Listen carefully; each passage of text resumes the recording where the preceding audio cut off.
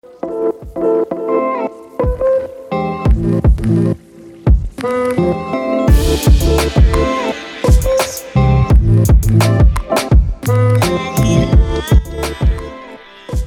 this is Sayam Bhutani, and you're listening to Chai Time Data Science, a podcast for data science enthusiasts where I interview practitioners, researchers, and cagglers about their journey, experience, and talk all things about data science.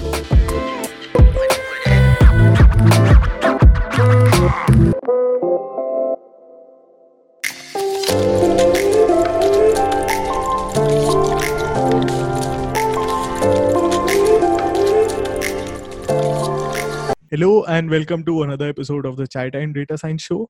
In this episode, I interview Andrew Shaw, a FastAI student and creator of Music Autobot, which is an AI-powered pop music generator. Andrew has a background in computer science, iOS, and software development, and we talk all about his background and his journey into the field of machine learning and his journey as a FastAI student. We also talk all about Music Autobot. You should definitely check out the website, which is musicautobot.com.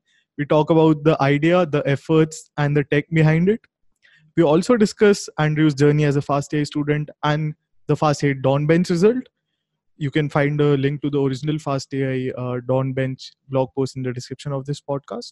This is going to be a NLP/Transformer release week for the podcast.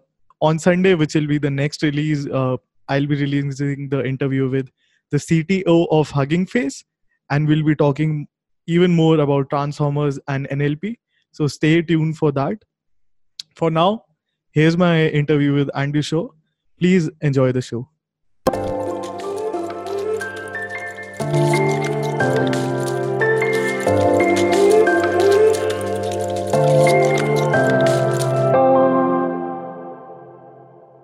I'm on the call with Andrew Shaw. Hello, Andrew. Thank you so much for joining me on the podcast. Thanks, Sanyan. Thanks for having me. So before we talk all about how you'll be putting EDM producers out of their jobs pretty soon, could you tell us how did you get interested in machine learning and when did you decide to start your journey in this field? Yeah, so it started around 2 years ago. I left my job at Yahoo and I was just a little bit burnt out. I was doing iPhone development for around 6 years and I was trying to think about what would be like the next cool thing to work on and just like do a little side projects. And at the time, the two big things were like deep learning and crypto. Yeah. And so I was just taking watching a bunch of videos and a bunch of classes on them. And as soon as I came across the FastAI video, I was like, oh, this is it. I know between crypto and machine learning, machine learning is amazing, like the stuff that you can do from the top down. And so I got super focused on just taking all those classes from FastAI. And from then I was pretty hooked on this path. Got it. And 2 years later, I guess I'm still on this path. So I got sucked into it. Yeah. Interesting. So FastAI was your first course that you signed up for, or did you like juggle around with other courses as well? I think quite a few. So the other one I think is Andrew Ng's machine learning course. That was the initial one that I took. Yeah. And then FastAI, I think there were still a few. There's a self-driving course on, I think, Coursera that I also took for like 1 semester. Is it on Coursera or the Udacity one? Are you talking? Oh, sorry, Udacity. Yes. Okay. Yeah. I get mixed up between all the videos that I've been taking, but yeah. So I was taking quite a few kind of deep learning and classes, and it helped kind of just help me generalize kind of the theory and the basics for me. Got it. So you've also been a huge and active member and contributor to the FastAI projects and the community as well. The other project that you've been a major contributor to is, and this was titled as How to Train Your ImageNet Model Under 18 Minutes. So the project where the FastAI collaboration happened to set the ImageNet speed record for training on public infrastructure. That's the title of the project. And now with Auto Music Bot. So could you also tell us a bit more about your FastAI journey? Oh yeah, for sure. So I feel incredibly lucky to be on this like FastAI journey. So after taking that first class, I actually realized this part two was happening in San Francisco and a block away from where I was. Okay. So I was like, yeah, I might as well just drop in and go and take the class in person. And so being able to take the class in person, I think what's really amazing about FastAI is actually the community. So the online forums, everyone there is just learning how to learn. It's just in the same boat. So everyone's just incredibly helpful. And so even being in person, seeing how Jeremy works, and I think part of that ImageNet competition was through that class in person. Jeremy was like, does anyone want to enter this competition and see if we can beat out all these companies like Google and Intel? And then a couple of us naive students are like, yeah, let's do it. I think we have a chance. and luckily we actually got like incredible results and surprising a bunch of people with much less resources. So that's kind of that story. And then that's actually, it was like really inspiring to be able to do something and then without like a PhD background or a bunch of a huge research team and huge resources. And that's kind of what made me believe that it's possible to kind of work in this deep learning field.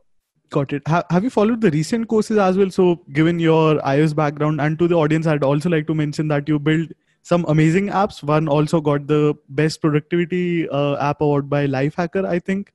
So are you also excited about the Swift4 TensorFlow scene that's going on and all that stuff?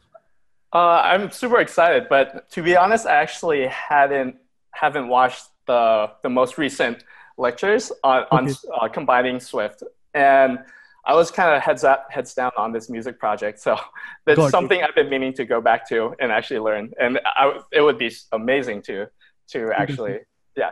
Would love to see some more projects in that zone from you, but we'll just talk about the music one in a bit. Could you tell us more about, so I constantly talk about this theme. Shout out to an episode with Robert Bracco. He's a contributor to an unofficial port of FastAI audio, but it's about learning to learn. And because with FastAI, it's sort of this open-ended question. How do you follow the material best and how do you take the material for yourself? So could you maybe tell us how did you approach the material and maybe how did you refactor your approach as you went on with it? I see.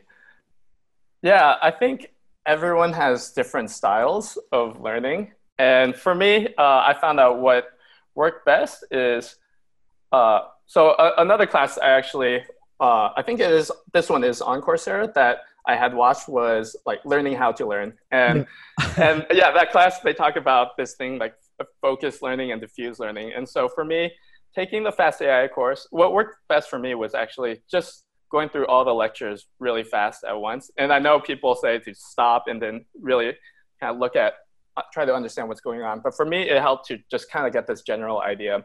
And then actually from there, if there's anything that inspired me, I would go deep into focus onto whether it was like, I think one project I did was style transfer. So arbitrary style transfer. And that was one lecture in FastAI. And so I wanted to take this code that was in TensorFlow and convert it into PyTorch. So all along, I tried to look at different projects that I might be inspired on doing. But I kind of briefly just try to do all the lectures as fast as I can before I before I would kind of lose interest. You first completed all of the watched the complete videos and then went back to replicating the lesson code? Yes, exactly. So I'll go through them very fast, and then there's parts in NLP or computer vision that I was interested in on different research. I would go back into. Makes sense. Got it. So now shifting gears to your recent project, Music Autobot, could you give us an understanding of what's the challenging aspect here and what is Music Autobot all about? Yeah. So the general idea for Music Autobot is actually just a tool to help, I guess, producers or anyone just trying to compose music. And this was kind of a tool I created for myself because I actually just also started getting into music production, and it was just interesting. How do I use AI to help assist me to kind of build some cool melodies? And so the general idea of Music Autobot is that we're combining a few of like the recent advances in NLP And we do it in a kind of a clever way so that you can, if you have melody, we can translate that into chords. Or if you just have a few notes, we can kind of auto-complete that idea. Or if you already have an existing song, we can remix that song into a different beat or just change a few notes that you don't like. And so when it comes down to the challenging aspects, I think the most challenging is probably collecting the data set and formatting that. And then like once you can do that, it's actually a drop-in. It's like really easy to just use the FastAI code that trains a language model and then just apply it completely to music. And then after that, of course, there's a few like tweaks you can do and optimizations for music. But in general, it's just data collection and then just applying FastAI language models to it. Interesting. So once you came up with the idea, could you maybe tell us like how did you find the next steps of how do you tackle this problem, and maybe like how did you find the ideas to explore? Yeah. So I think the first, probably the way I structure most of my projects is just try to get a really good baseline going. So once I have an idea, which is let's try to apply transformers to music. And then going from that, it's just how do I get something working as fast as possible, which is what I learned from FastAI. Just try to get something, and then from the top down, it doesn't matter if you're copying someone else's project or someone's code. So for me, there's quite a few projects out there that are taking music data and then training AI on it, and whether it's like RNNs or other transformers. And so basically what I did was I took existing projects and I kind of modified it to the things that I would like to do. Yeah. Okay. So I think the project has been under the wraps for 5-6 months, I think. And could you tell us like what went on behind the curtains during that period? What was the prototyping experience like, and what all ideas did you iterate upon? Yeah, it's been quite a while. And my Git history is all there. And yeah, I wasn't sure when releasing it, I should just keep it all there. But I think it's important to see that this project took a long time, and then for other people to see the whole process. And so for me, I don't have much music background. So this was something I thought was super cool. So in the meantime, I was learning kind of music theory and then production on the meantime, and then also learning how transformers work. So before I knew I knew a little bit more about computer vision when we were doing that competition. And so all this was a little bit new to me. And it was, so those probably 5-6 months were a lot of switching between learning a little bit about music, learning a little bit about transformers. And every time I got stuck, I would just switch over to learning about either switching between learning music and learning deep learning. So, Got it. I was going through the code base, and I think it's somewhere around just 2,500 lines of code. Could you, so on the GitHub page, I'll have that linked in the description as well. Could you walk us through the code base, what all is in there? I think you've also created a library, which again is Music Autobot. Yes. So I didn't realize there's 2,500 lines of code. I guess it kind of just grew that way. I'm sure there's a lot I can clean up, but the library is basically a glue between a Python framework called Music 21, which is dealing with music data and then being able to kind of manipulate it in a way so that you can train deep learning models on. And then, so the two main libraries I used were Music 21 and FastAI. So this whole library is kind of a glue between those two to get things to work well together. So yeah, as mentioned earlier, the hardest part, I would probably say 80% of the lines of code is around data formatting and data encoding. And then the other 20% is probably these models that I've combined together and for training music. Got it.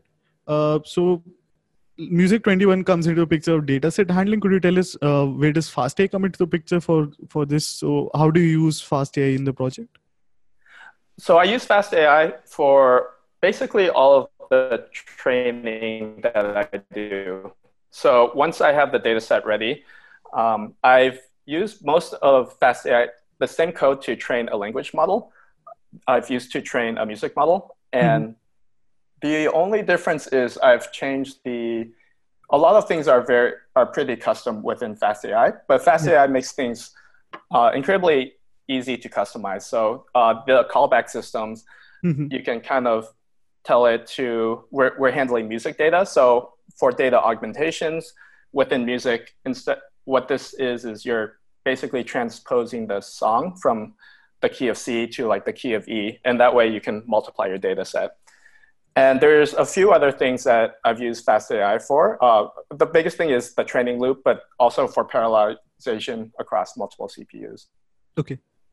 So you'd already worked on the ImageNet competition. Do you think your quote-unquote fast AI experience was helpful from there? I think so. I think it was very helpful for this project. The way to structure the project for me was first just kind of getting a pretty good baseline. And then the second part was actually just keeping really, I think it's more getting a lot of logs and then and keeping track of all your experiments. So I probably have maybe more than 100 notebooks where I have all the logs of all my experiments, and maybe sometimes it's just one line of change so that I can kind of go back and take a look at it. So doing a competition is a little bit different from doing your own project from the ground up, but there's a lot of things that transfer over. Okay. Now going back to the dataset collection part, could you maybe walk us through what the pipeline looked like, and did you look into the legal copyright aspects of it as well? Because you also created a Chainsmokers remix, and now when I upload my video to YouTube, I'm always afraid of putting these songs into the video. So did you go through that as well? Yeah. So a lot of the data, I'm not sure if I should mention this, but it was actually scraped from some websites. So a lot of the music files were scraped from these sites that host MIDI files for free. And my basic understanding was that I think it's more okay to train on, but then not releasing the data set publicly. And this is after I went back, and when I was thinking about releasing the model, I went and talked to these companies that I actually, I took a lot of data from. And then they said, yeah, it's actually totally fine. It happens. Okay.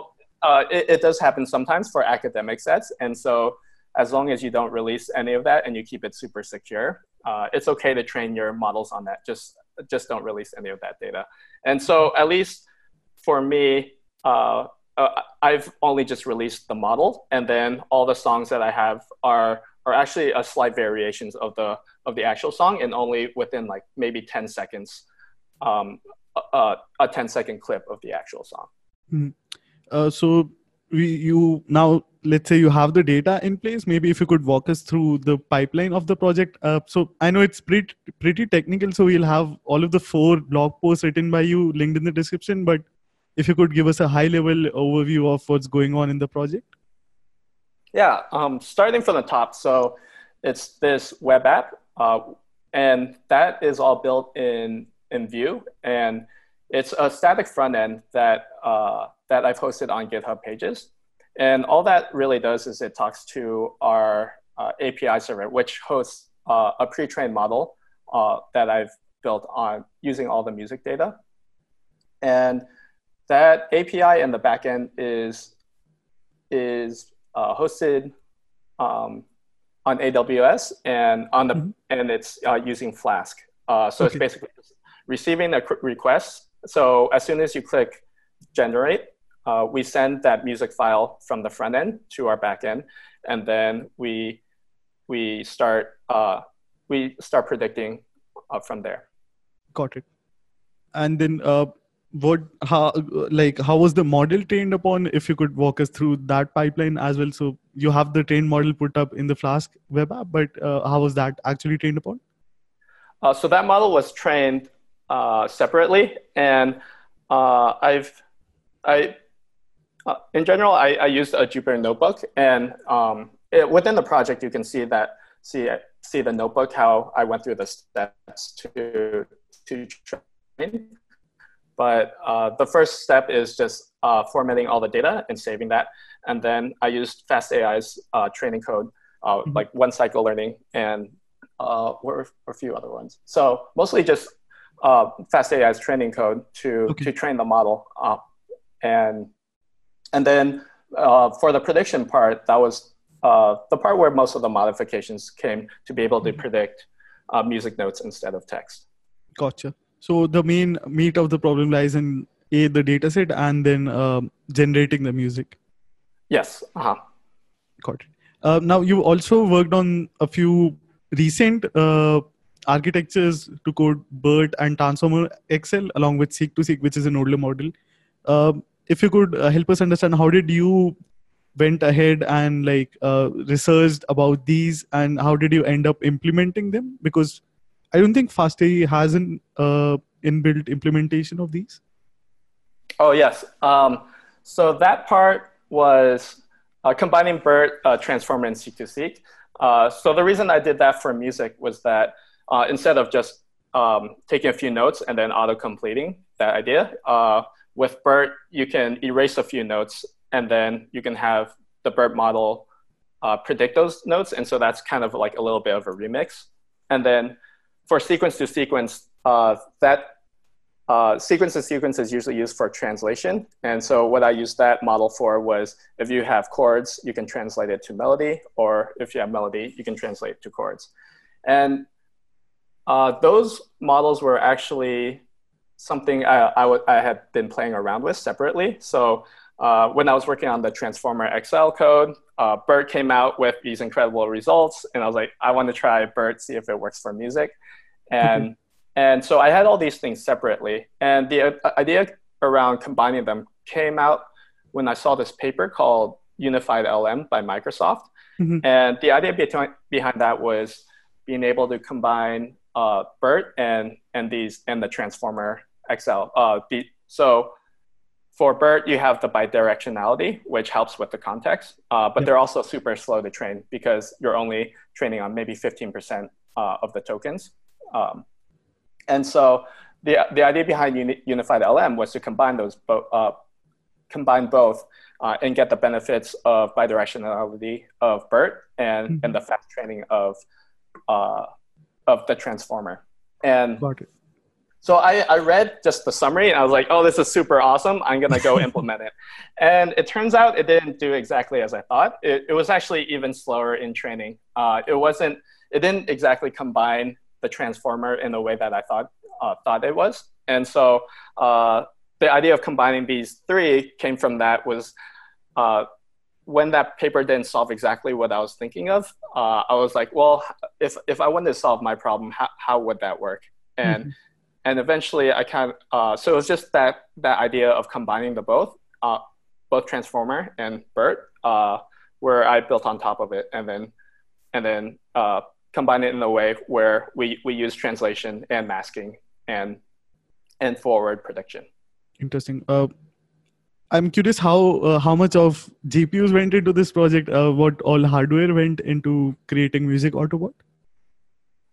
How much hardware went into this? Yeah, how much hardware? How many graphic cards? So the training, in the end, I'm using 8 V100s, and it takes about maybe 36 hours to train the whole model. So yeah, I'm using quite a bit of compute power to train this. And that's a lot because I have quite a bit of data, but you can probably shorten it. But again, the results are pretty promising, so it's definitely worth it. Oh yeah, for sure. And I'm actually just training, I think a comparison, I'm training GPT-2 small. So if I would train a larger model, I'm sure it would take maybe double, triple the time of that. Interesting. Yeah. So there's still a lot of improvements that I can do on this model. I just don't have as much resources. Gotcha. Now, I really love how the website functions. So for the listeners, please go to musicautobot.com. Do check it out. But it works as as Jeremy always mentions, with keeping a human in the loop along with the AI. So was that intentional, and what are your thoughts around that? Do you think this will also enable producers to maybe be more productive, maybe in a version 2? I hope so. So actually this last weekend, when I posted my project online, someone reached out on Twitter saying that I would love to try to make a song with AI assisted. And so this past weekend, we spent basically trying to do that. And the results, we were able to get one verse out of it, but we weren't able to kind of complete a whole song. And that was always the idea of this, was that I didn't want to focus more on the performance side of generating something that you can listen to continuously. But for me, it was mostly focusing on pop music and building something that to help producers. And I think that's where the state AI is at right now, is that maybe chatbots are not quite there yet, like fully replacing humans. But I think it's great for something, maybe it's like autocomplete or helping you kind of change the style of your story. And I think there's a huge area in AI assistance right now. So, and you've been pretty honest in your write-up as well that the fifth generation sounded pretty good for the Roses remix. In my experience, it was somewhere around the same number. So how I look at it is maybe like allowing a human to just throw some ideas at the model and see what it gives back to, maybe just have a partner to bounce ideas off as a producer. I think so. And I think, at least as humans, it's like incredibly easy to listen to something and realize, hey, that doesn't sound right. But when it comes down to actually writing something from scratch, it's a little bit harder, and it takes a little bit more kind of mental power to write something from scratch. And so for this, it would be mostly just generating ideas, and some of them sound pretty bad, but also some of them are just like out there where you can be like, oh, that might work, and I'll just change a few notes.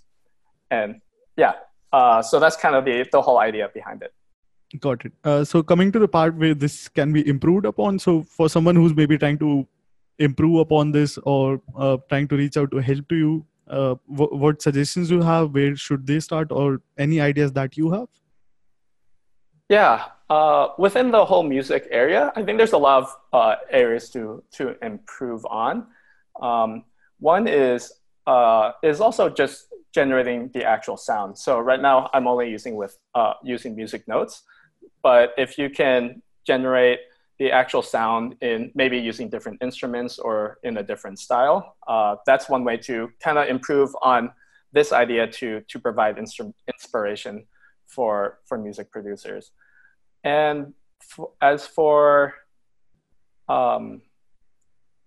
other features, I think one thing that could also improve is that, as you said earlier, like maybe 1 out of 5 or maybe like 1 out of 10 things like sound okay. And to build like a music critic on top of that. So before, instead of us having to filter out all the good and bad songs, we can have a music critic that can maybe filter out half of the songs, that can decide, hey, this sounds like something that we trained on, or this doesn't sound like anything, it's just a little bit too random. Makes sense. But again, the challenging aspect is, to a human, it's pretty easy to say that sounds like trash, but creating a critic that can actually correctly classify that would again be a challenge in itself, I assume. Oh, yes. Yeah, for sure. Yeah. So now, please go ahead. Sorry. Oh, no. I was going to say, especially a critic that is just designed for any person's taste. So what I think is good, the critic might not think is good. So having that, to tune it is also very hard. Definitely. Now, zooming out a bit, so there's always this question of, should I end my project or should I continue exploring, because nothing works until it does in machine learning. I'm sure many of your projects might have failed when you were building this project. So where did you draw the line of, do you want to continue exploring upon the idea, or do you want to maybe switch to another idea? Yeah, that happened a lot. And I took maybe like 5 or 6 months on this project. And it was basically just deep diving into trying to make it work. And for me, I would try to go as far as possible. And then until I ran out of ideas on how to make it work. And it was mostly, if there weren't any more low-hanging fruit left, then I was like, it's probably time to move on. And so that's kind of how I decided to switch over. And for me, it was pretty easy to because I was doing a cross intersection between music and deep learning, it was a little bit easy for me to switch every time I got stuck. And then if I got inspired again, I would go back and try out a different idea that I had. Got it. Maybe zooming out to a general advice, what advice do you have or suggestion do you have for people who don't have their passion projected or maybe their app idea yet? Yeah, for me, it's always a little bit about exploring. So I didn't have this idea from the beginning, but it was in the meantime, when I don't have an idea, it was learning. So taking the Fast AI courses or learning a little bit more about deep learning research that's going on now. So maybe it was like blog posts about recent advances in papers. And then, so when I didn't have my own passion project, it was just kind of building up to when that idea came, I would be able to implement it and not be frustrated about how much longer it took or all the other things I needed to learn before that. And that's kind of the way I went about it. Is like, if you don't have a project yet, it's just kind of do a little bit exploring and then do a little bit of learning. And then once that idea comes, it's just go super focused on that project and see what you can do with it. It's, in my opinion, it's also about chasing the idea for quite a while, because things usually don't work initially, maybe for quite a while until they start to show some promise. Oh yeah, it's incredibly frustrating sometimes where things don't work or things don't turn out the way you expect it to. And I think part of the journey is just it helps. It really helps if it's something that you really care about or something that you think is really cool. And if it's something that you don't, then it's really hard to pull through. And so there's a lot of projects I have that are just completely just failed and I've abandoned because I just didn't feel, the work was worth it to put into it. Now, you attended the Fast AI course in person. I want to ask you, what advice do you have for someone who's just maybe MOOC educated and trying to get a break into the field? So any best suggestions for a MOOC educated person searching for jobs in the field?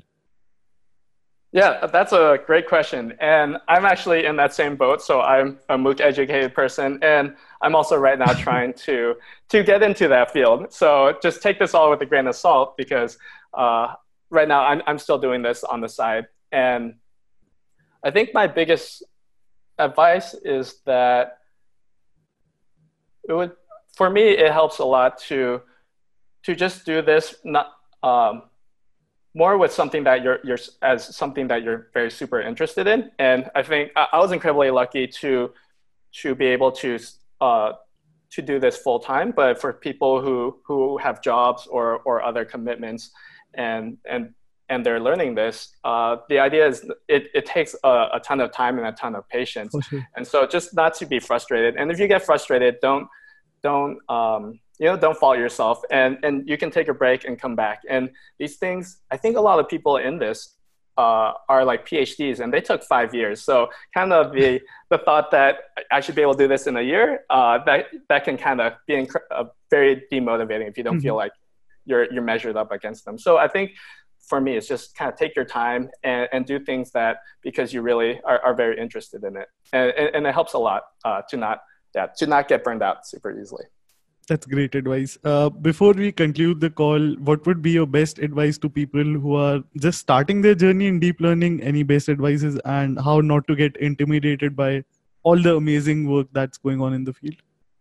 Yeah, it's really hard to just get sidetracked, me like, oh, this is so amazing, maybe I should try that. Yeah. But just starting out, I feel like I was the same way, and maybe joining like a Fast AI community where everyone is in the same boat and everyone's doing incredibly cool stuff, but they're also talking about the things they didn't understand, and other people are frustrated too about maybe how long it takes. And having that community is really great because it helps push you along, and then everyone can learn at the same time. And for me, I think having that's kind of what kept me motivated for these past couple of years. Just out of curiosity, so I've always taken the course online, and you've taken it both offline and in person as well? in person and online as well. Sorry. Did you find any difference, or do you feel it's honestly the same experience for both the categories? So online and in person, I think the lectures that when you're watching, I think it's pretty similar. And I think the difference for me was that Jeremy does these study groups in San Francisco, and then being able to attend those study groups, that was probably the biggest help for me, to being able to see how Jeremy prepares the lectures and how it works. That alone was really good. But I believe whether you're online or in person, you can get a very good experience. The other person, I think it's Sylvain, who was purely online, and then he was really active in the forums, and I think he's gotten just as good experience, or if not better than anyone who was just in there in person and being able to see how everyone works. That's a great point. So thank you for the amazing conversation. Before we end the call, what would be the best platforms to follow your work and maybe your next amazing project whenever that will come out? Oh yeah. So probably the best platform is just musicautobot.com, and that's where the project is released, and any updates on that area I'll be putting up there.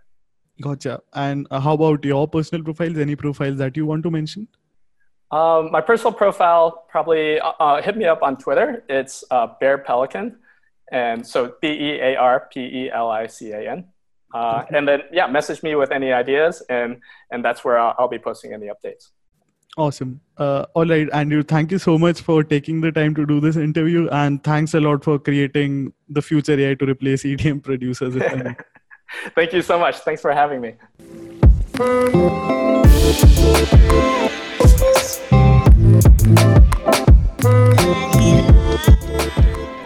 Thank you so much for listening to this episode. If you enjoyed the show, please be sure to give it a review, or feel free to shoot me a message. You can find all of the social media links in the description. If you like the show, please subscribe and tune in each week to Chai Time Data Science.